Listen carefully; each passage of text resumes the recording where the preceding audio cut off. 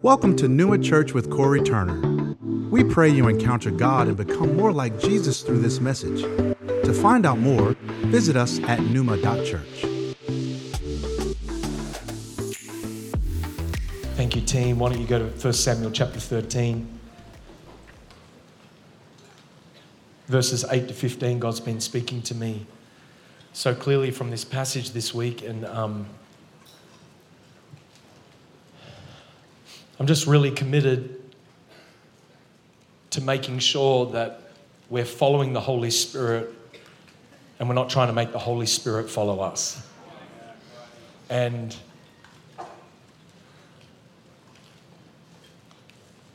Bible talks about when you come to the house of the Lord, let your words be few. Sometimes in the presence of the Lord, rather than us speaking, trying to make something happen, you just need to worship.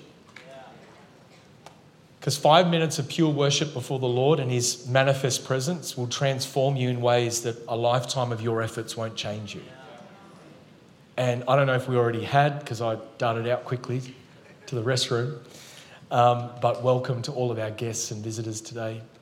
Did we honour our guests or we just went straight into the Word? We would love to get to know you and build a relationship with you, but more importantly, we want you to encounter Jesus. So, let's enter into God's surgery room for a few moments. 1 Samuel 13, verse 8. Saul waited 7 days, the time appointed by Samuel the prophet. But Samuel did not come to Gilgal, and the people were scattering from him. So Saul said, "Bring the burnt offering here to me and the peace offerings." And he offered the burnt offering. And as soon as he had finished offering the burnt offering, behold, Samuel came, and Saul went out to meet him and greet him. And Samuel said, "What have you done?"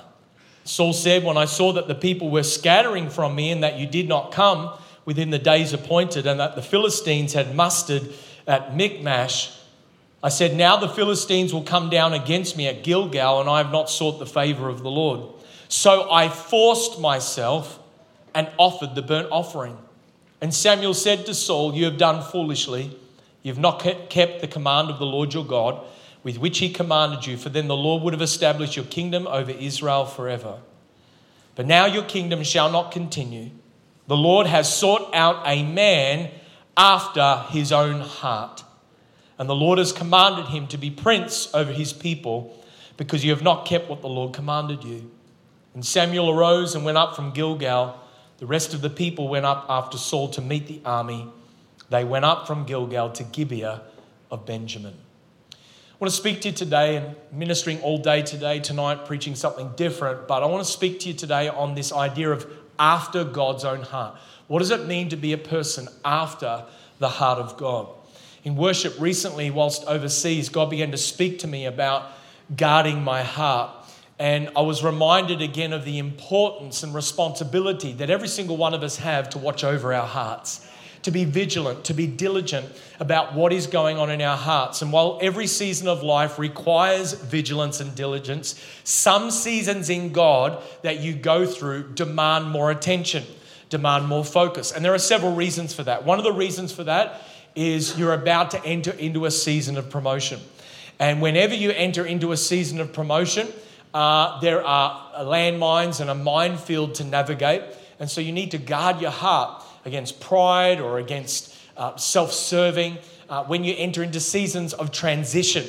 Many of you are in a transition season right now. And when you're in a transition season, the only way that it can be empowering to you and the only way that it can actually serve the highest purposes of God in your life is if you watch over your heart. Transition is empowering when it's embraced from a God perspective in your heart. And I really do believe that God has us as a church and many individuals in a season of transition. We're transitioning into. We know that when a mother is about to give birth to a baby, they enter into a season of transition. When you're at that moment, many mums experience this idea of, I quit, I want to give up, I don't want to go through with this. Well, a little bit difficult, you can't, but because that baby's coming. But Transition is actually about God birthing new things in our life. It's about God bringing us out of one season into another season. And there are particular boundary events in our life that could be small, medium, or large that actually signify transition seasons.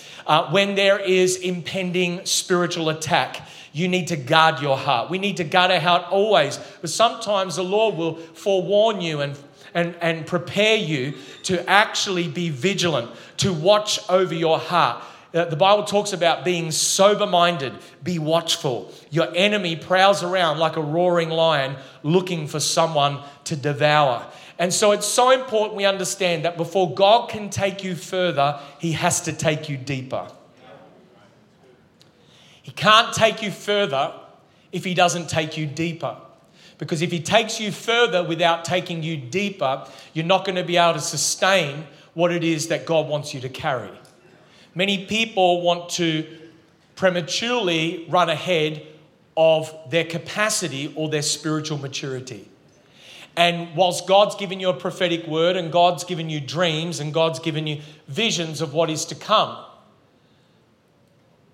it's only the depth of the foundations of your life and in your heart in God that will actually sustain and determine the call and the anointing and the office that God wants you to carry in your life.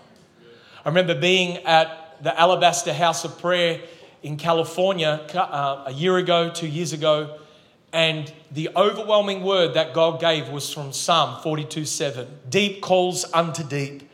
At the roar of your waterfalls, all of your breakers and your waves have gone over me.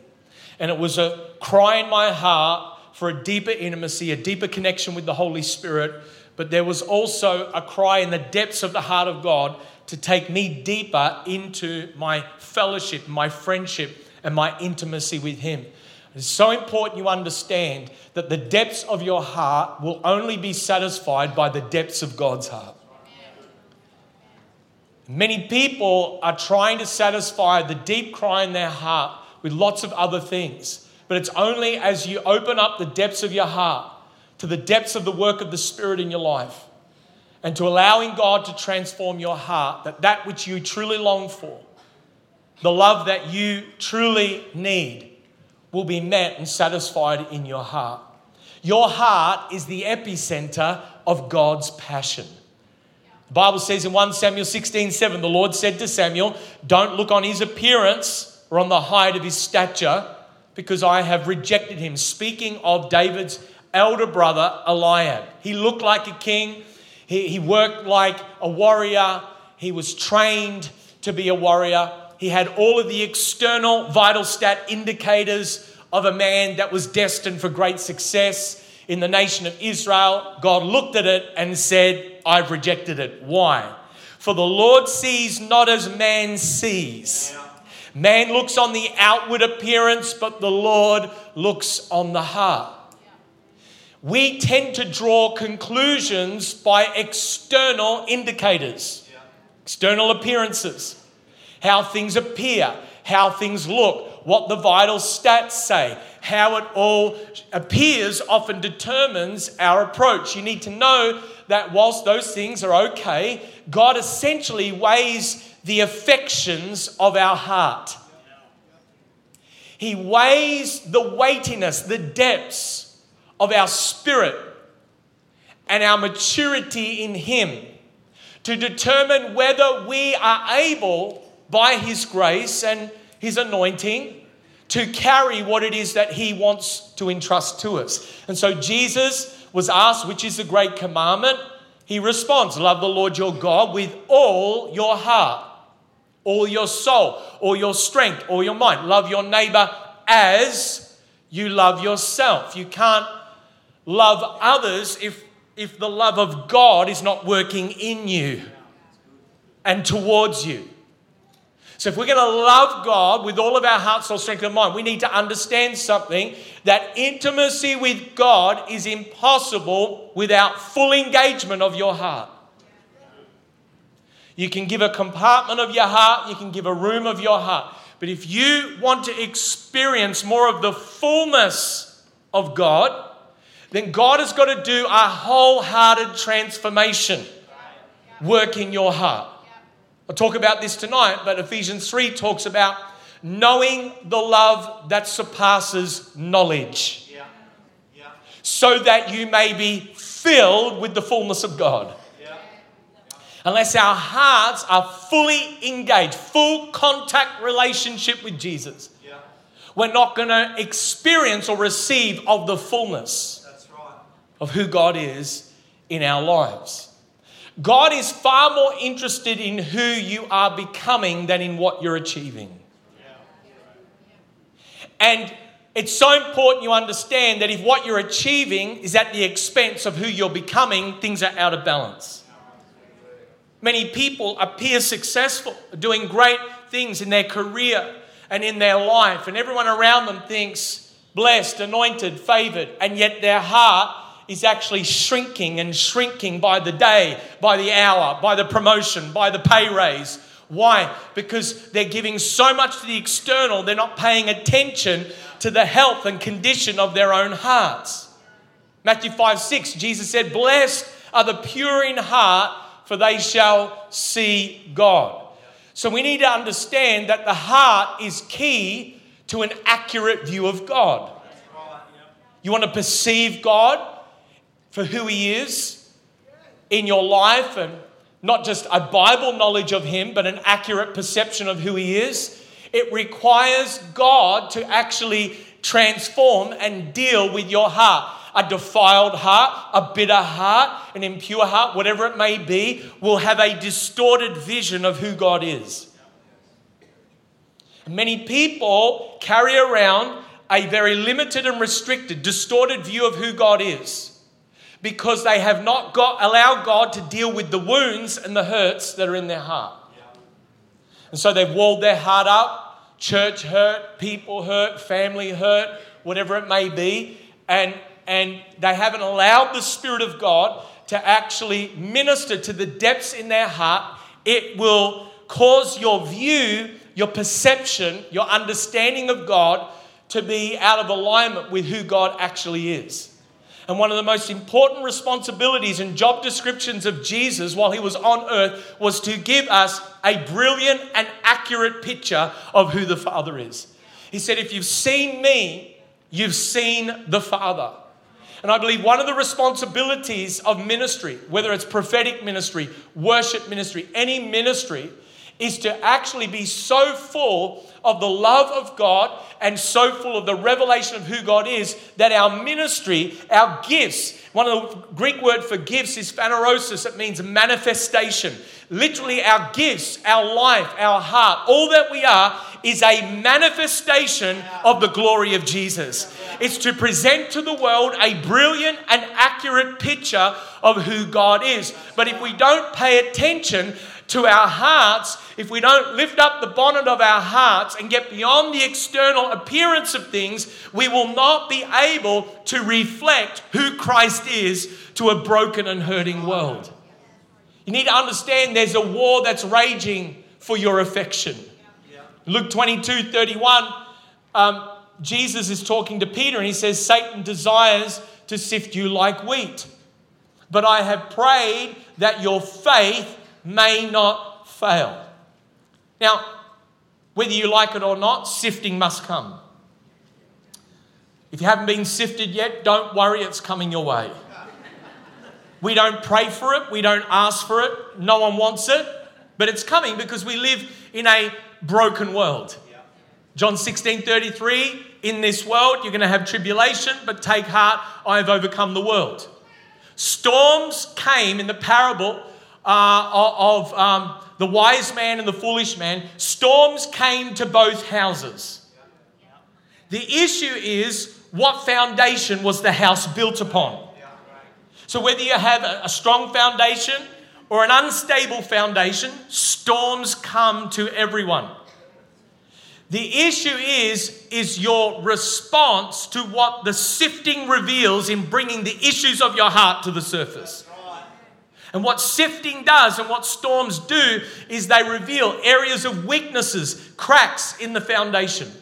things that are going on in our hearts, things that are going on in our lives that we don't even know are there. Have you ever bumped into a blind spot you didn't know was there and sort of like, I didn't know that was there.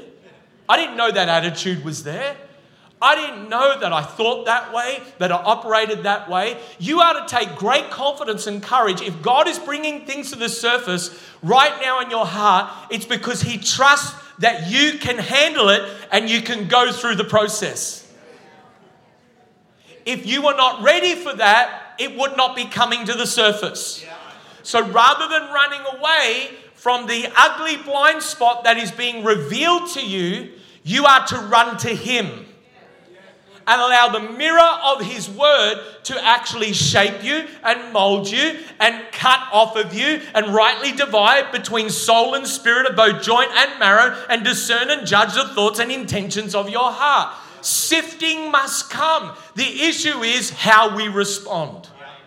How do we respond to the sifting process? And we've got to understand that God does not look at your behavior alone. That's why Christianity is not simply about behavior modification. It's about heart transformation. Is behavior important? Of course. But God is primarily looking at the motivation of our hearts. What's the condition of our hearts? What's the motivation of our hearts? Because you can be a Pharisee and a religious leader and know the Torah, the first 5 books of the Bible backwards. You can observe all of the laws and the things that you think are expected of you and even add to them. And yet Jesus said of the Pharisees in John 8:44, you are sons of the devil.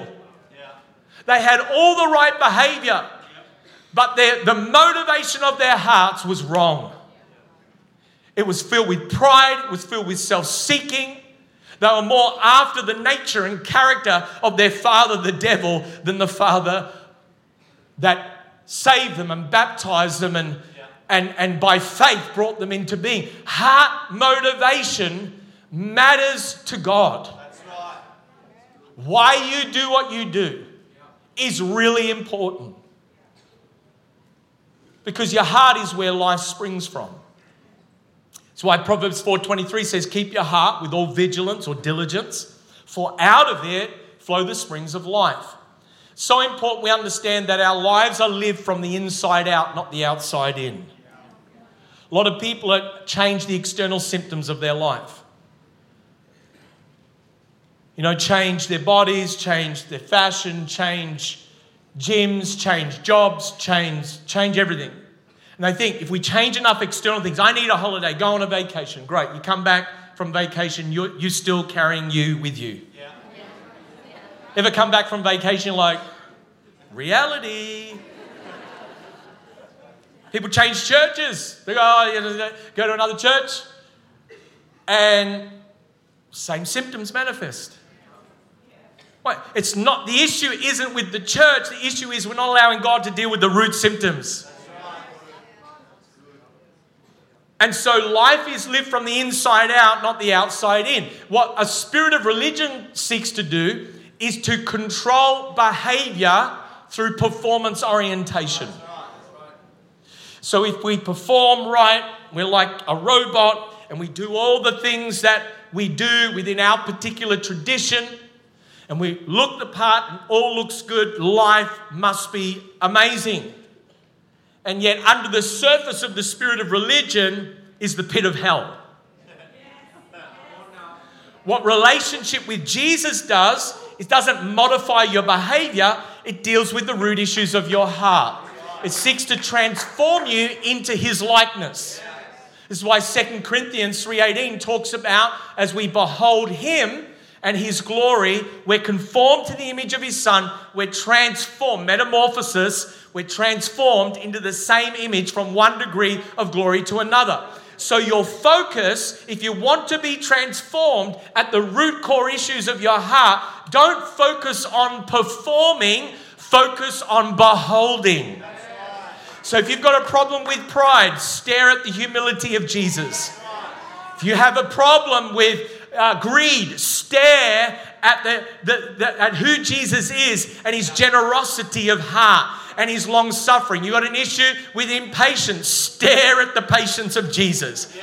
Whatever your particular issue or challenge is, there is a counter ministry of the Spirit that as you behold Him in relationship, He transforms you. You can only white knuckle it for so long until your attempt to modify your behavior will blow you up. You actually have to experience a transformation in your heart. Bible tells us in 1 Thessalonians 5:23, we are tripartite beings, spirit, soul, and body.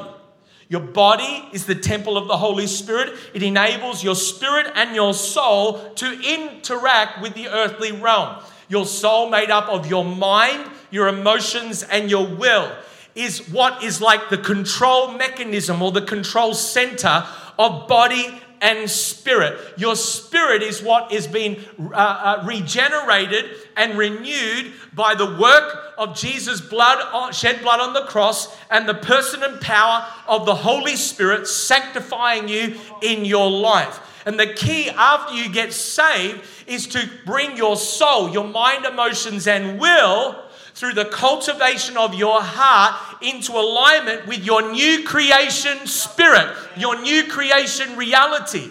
So that's why you can be saved and still wrestle and struggle with carnal thinking, because your mind, emotions, and will aren't coming into direct alignment in transformation to the new man, the new person of the Spirit that lives inside of you. That's why Paul says, don't be conformed to the spirit or pattern or mold of this world, but be transformed by the renewing of your mind. Both the mind, will, emotions, and the conscience of your spirit is what makes up your heart. And your heart is at that intersection point of spirit and soul. Concerning the mind, Jesus said this in Matthew 9:4. Why are you thinking evil thoughts in your heart? So an expression of our hearts is the thoughts of our mind. When it comes to the will, Hebrews 4:12, for the word of God is living and active, it's sharper than any two-edged sword, piercing to the division of soul and spirit, able to discern the thoughts and intentions of our hearts. You form intention in your will. So the will is involved in the expression or cultivation of your heart. When it comes to emotions, a lot of people say, just ignore your emotions. And a lot of Aussie men think it's strong and manly and tough to ignore your emotions. But God gave you emotions and feelings to actually develop and cultivate and pay attention to. We're not to be mastered by them, but neither are we to ignore them. They are given to you for the expressed intent for you to experience the fullness of life. And as they come in under the lordship of Jesus, you can express your emotions in a very real and authentic way without condemnation and without shame, but also knowing that even my emotions need to come under the lordship of Jesus, whatever that means at any given time. That's why it says in John 16:22 that our hearts can rejoice. God wants you and I to feel even the emotion of ecstatic rejoicing and praise and the fruit of the Spirit of joy in our lives as our emotions are sanctified and we're learning to cultivate our hearts. Then you have conscience. Hebrews 10:22 says, our hearts are sprinkled clean from an evil conscience. We need to pay attention to the knocking of the door on our conscience. The knocking of the door on our hearts. We need to pay attention to the consistent promptings of the Spirit in our conscience. If you don't pay attention to your conscience, you can develop what we call a seared conscience. Where actually no longer are you sensitive to the Spirit or the conviction or the promptings of the Spirit, but actually your conscience is becoming calloused. And your conscience is becoming hard. And this is where you see that people actually step into and develop like a rolling snowball down a hill. It just generates more and more momentum into darkness and depravity. Is because somewhere back there, every single one of us, even if you are not restored, regenerated by the work of the Spirit, started to ignore conscience. And we say, how could that serial killer, how could that person do that? How could that happen? Well, it's because they ignored the prompting here and it snowballed. And they ignored it and they got a seared conscience, and then they opened a doorway of defilement, and then the demonic gets in and you're on your way. This is how darkness begins to get a foothold in people's lives. So your heart is the center of your affections. Luke 6:43, it says, no good tree bears bad fruit, neither does a bad tree bear good fruit. So if there's good fruit, it means there's a good root. If there's a bad fruit, it means the source of the root system of your heart is inherently unhealthy. If you don't like the fruit that life is throwing to you, then don't just simply change the fruit, change the external symptoms. You've got to deal with the root cause issues. And you've got to ask the Holy Spirit to actually begin to transform you at your core. Modifying behavior to address bad fruit is a little bit like someone with a bad cough going to the pharmacy or the chemist and getting cough medicine. They're just covering, they're just addressing. I've found it probably doesn't work. And unless the person who maybe they have a lifestyle cause factor as to why they have a persistent bad cough. They could be a chain smoker. There could be an inherent disease or issue in their lungs. Whatever it is, unless we deal and change the root core issues, the symptoms aren't going to change. And a lot of people think if we just modify and performance orientate our behavior, life will change. We all have default settings in our heart. We need the Spirit of God to search our hearts, test our minds, and renew our hearts. Why? Because Jeremiah 17:9 says this, the heart is deceitful above all things and desperately sick. Who can understand it? You can't even understand your own heart. So the advice that says just follow your heart is the worst advice that you could ever get. You don't understand your own heart. Who does? The answer comes back from the prophet. I, the Lord, search the heart and test the mind to give every man according to his ways, according to the fruit of his deeds. I've learned in the womb of prayer and in the place of worship to be suspicious of my own heart. Lord, I need you to come and rip back that veil of any darkness or deception that is there. I need you to put the floodlight of your illuminating word upon my heart. If there are things that I'm thinking, entertaining that's not of you, God, come and flood my being with your word. There is an inherent deception in the heart that apart from God's illuminating floodlight, we will continue down a pathway of deception. This is why I believe the word is so critical. It's not just the knowledge of the word, it's the meditation and cultivation of the spiritual formation of God's word in your life. Psalm 119 verse 105 says, your word, your rhema word, your inspired word, your revelation is like a lamp to my feet and a light to my path. It's a metaphor for how you and I to live our lives in the illumination of God's truth in our hearts.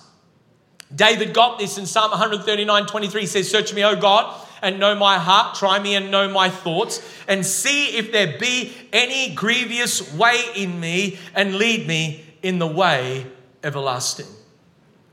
Now, one of the strategies that God uses to bring to the surface issues in our heart that we don't even know are there is divine delay. And this is where King Saul in 1 Samuel 13 comes in. You're like, why did we read about Saul?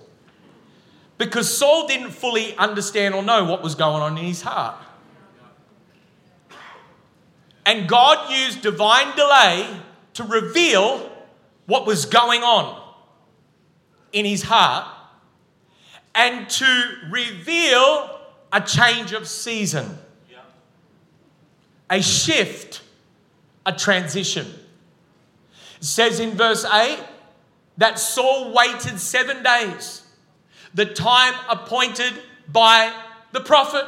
But guess what happened? The prophet didn't show up. Pastor Corey, you prophesied the word and it hasn't been fulfilled yet. Can I come down for another prophecy and you can fix my whole life up? Well, I've had this word now for a week, a year, a month, 10 years, whatever it may be. Hasn't been fulfilled yet. Mustn't be true. It mustn't be correct. Oh no, Samuel was coming, but Saul was experiencing divine delay. Because God had another story, He had another narrative, He had another plot in play. Because it wasn't just about Israel and the enemies and the victory. God was interested in what was going on in Saul's heart. And so because the word wasn't coming to pass, the prophet wasn't coming to town and waving the magic wand, getting the sacrifice ready so that we can go against the enemy's camp, King Saul forces himself in his flesh to offer up that which only the prophet could offer up. In other words, his fear of man led to him leaning on the arm of his flesh. Jeremiah 17:5 says this, "Cursed is the man who trusts in man and makes flesh his strength, whose heart turns away from the Lord." This is what happens in divine delay. It reveals who we trust in. And there's only one of two options. There's not three or four, only one of two. If you're not in pursuit of God's heart, you'll be in pursuit of yours. It's not that you're in pursuit of the angel Gabriel's heart or you're in pursuit of the church's heart. No. You're either in pursuit of God's heart or you're in pursuit of yours. There aren't many roads or options to heaven. One. Jesus said, "I am the way, the truth, and the life."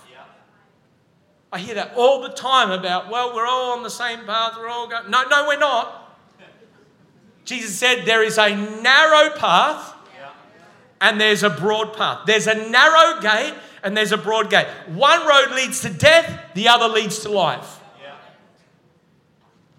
So we're either in pursuit of God's heart or we're in pursuit of our heart. And Saul's heart and what was going on there that he doesn't even fully understand. He actually lacks a lot of emotional intelligence. He doesn't understand what's actually going on in his heart. He's just impulsively responding to the default settings of pride and fear. And so when pride gets exposed, oh, the people are scattering from me, his fear drives him to his flesh. To do that which he knows he shouldn't be doing because the prophet is the one. And as a result, the kingdom was torn away from him. You cannot receive the fullness of God's favor on your life through partial obedience. And the more you go on, the stakes get higher. You want big favor, big cost, big obedience. I'm starting to feel like they're in the surgery room right now.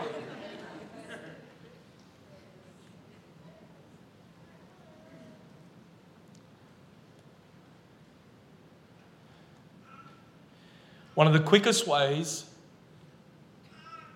to receive of God's favor in your life is to trust God when you don't understand.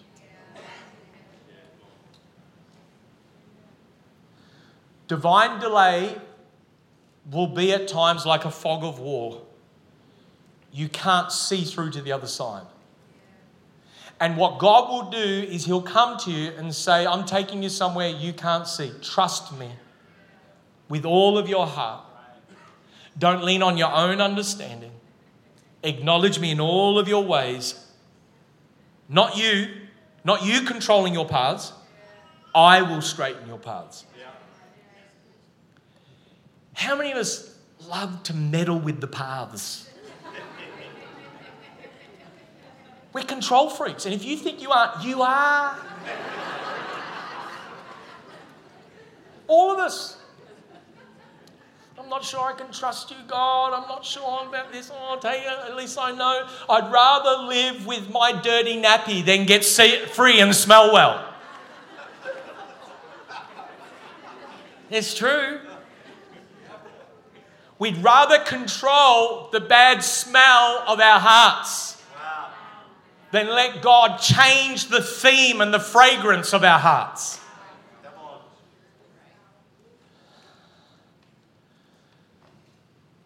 And the greatest test of your faith will be when you can't see, in the midst of divine delays.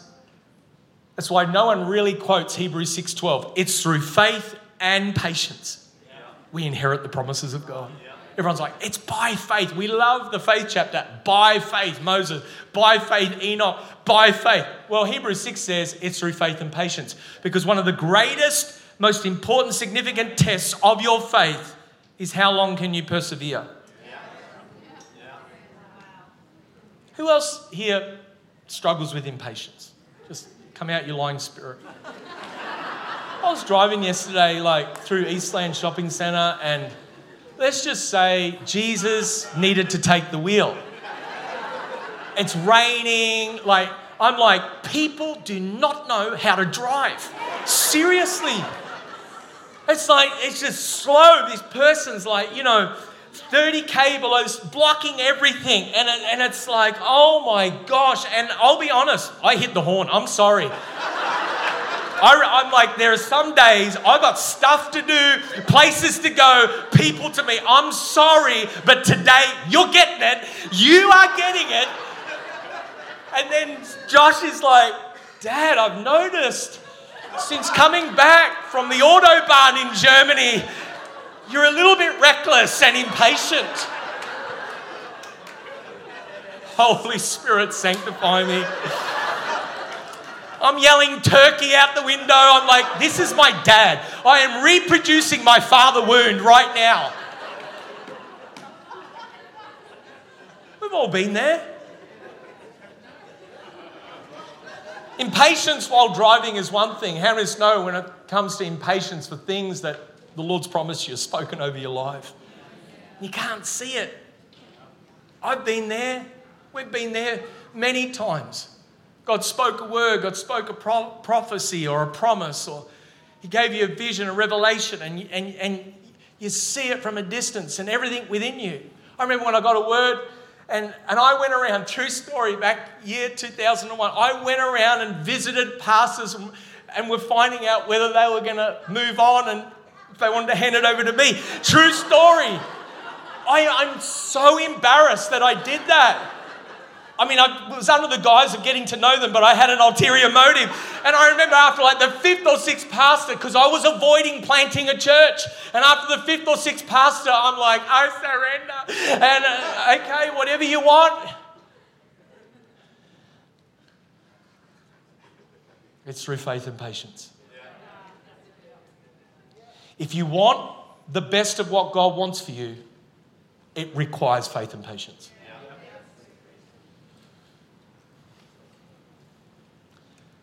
Unfortunately, Saul did not pass that test.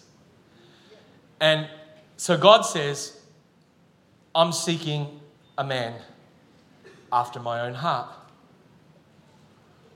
I want to say to every single one of us today, God is still seeking people after His own heart. 2 Chronicles 16:9 says, God's eyes run to and fro across the earth, looking to show Himself strong on behalf of those whose hearts are loyal to Him. God is looking in our generation for people to trust great responsibility to. And He is not looking for talent because He can give that. He's not looking for perfection because there is only one. We've been singing who is perfect and who is holy. God is looking for a heart after His own heart. Could there be a greater commendation in all of the Bible, in all of life, than I found a man, I found a woman after my own heart? What does that mean? It doesn't mean they were perfect.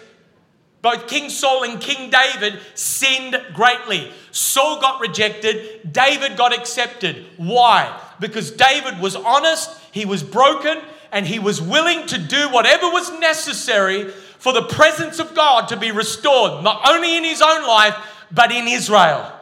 And God said, that boy is my boy. He's my man after my own heart. because I can come and I can heal and I can restore and I can work with him. But I'm looking for someone that is willing to be genuinely honest and repentant and broken and contrite and will forsake all for my presence. And when he finds that person, there is nothing that he will withhold from them except that which will harm them. You would be surprised at how generous God wants to be in your life. But he withholds certain things from you because it would blow you up. And you pray for stuff and he goes, well, I'm going to have to do surgery on your heart so that you can become the answer for that.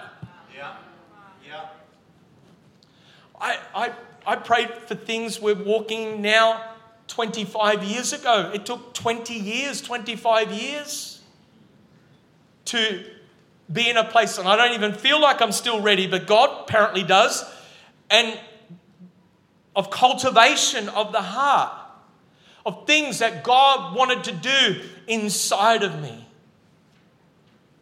You see, to be after God's own heart means to be in pursuit of the Father's heart. Psalm 27:4, it says, one thing I have asked of the Lord, that will I seek after, that I may dwell in the house of the Lord all the days of my life. Notice he didn't say 10 things I do, 2 things I do. He said one thing. What's your one thing? My career, my kids. That's important, but that's not the one thing. My ministry, that's good, that's important. That's not your one thing. Ministry comes and goes. My one thing.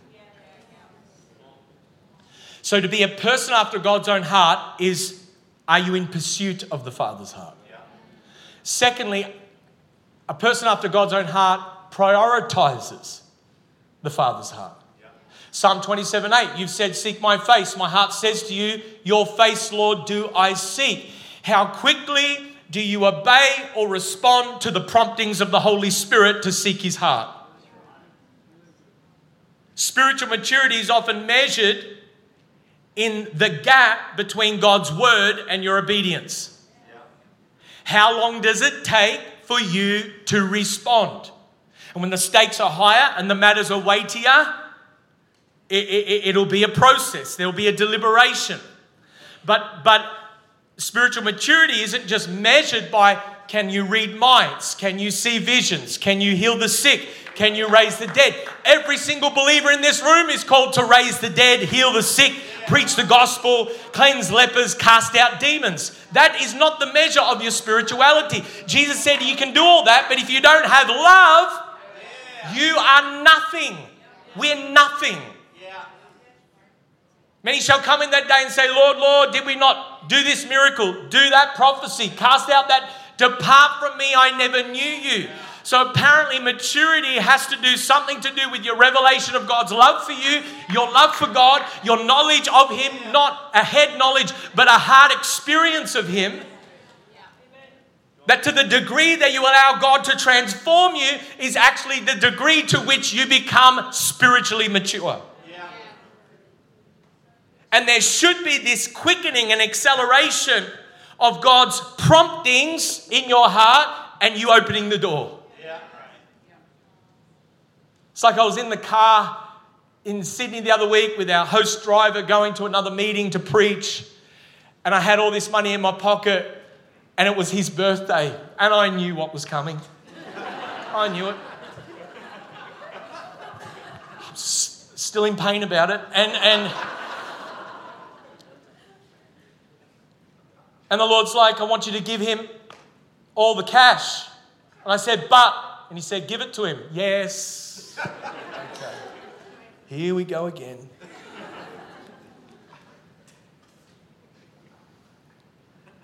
Giving reluctantly is actually better than not giving at all. That's it. Because at least you're honest. Yeah.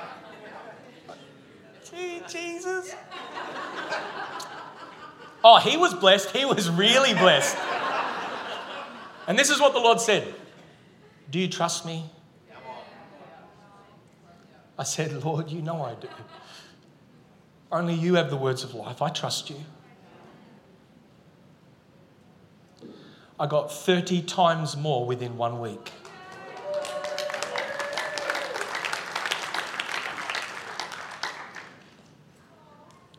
He's no man's debtor. He's not a man that he should lie. His love and generosity is lavish towards you. He's just looking for someone to prioritize his heart, to trust him. I really believe early in the 9 a.m. when Pastor Simone's talking about fear often stops us from giving, I believe there's been a spirit of fear that has stopped people giving and honouring God with their tithe and their offerings. Not just our church, right across the Church of Jesus Christ. And in Jesus' name, I pray that that spirit of fear that has come on you about your finances, that it will be broken over your life today, because God He's holding back the vault of heaven to open it up over your life because He wants you to trust Him. And you're withholding and you're holding back. And God's like, do you realize the warehouses in heaven that I have stored up for you? That you're going to get to heaven and He's going to open up a door and go, that warehouse was all for you. But you thought you knew better. So you withheld and you did this and you did that. I would have given... He said to David, if that wasn't enough, David, I would have given you so much more. That revelation blows my mind. All you had to do, David, was ask. Why? Because you're a man after my own heart. My favor is on you. Just ask. And then when I ask you to do this and ask you to do that, because you do trust me and you do love me, you release. And then I go, here's more. Is this speaking to anyone today? A person after God's own heart protects the Father's heart. You say, well, David sinned greatly. Yeah, but he said, Psalm 51:10, create in me a clean heart, O God, and renew a right spirit within me. He owned it. He said, God, I want to protect your heart. And even after this, he did things against God. He took a census when he shouldn't have. He got caught up in the vital stats. How many warriors, how many people are in the church? Most pastors are very much like David. And I can tell you here, our number one consuming focus, the greatest vital stat, is God's presence here. Because I preach in churches of 10,000, 20,000. I preach in churches of 5, 10 people. And the church of 5, 10 people, the presence of God was there. In the 10, 20,000, not a lick. It's not about size, it's about posture of the heart. Whew. This is a sharp word today, man. So are you in pursuit of? Are you prioritizing?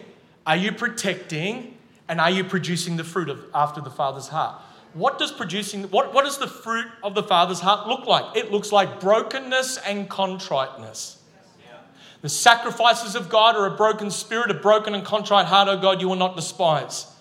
It's not just external fruit. If you just remain in Him, John 15:16, you're going to produce fruit. Why? He's appointed you to it. That's right. If you're not producing any fruit, it's not because He's not appointed you to it. It's because something's blocking getting in the way. The true fruit of the Father's heart is softness, tenderness. A soft heart is the most underrated superpower of the kingdom of God.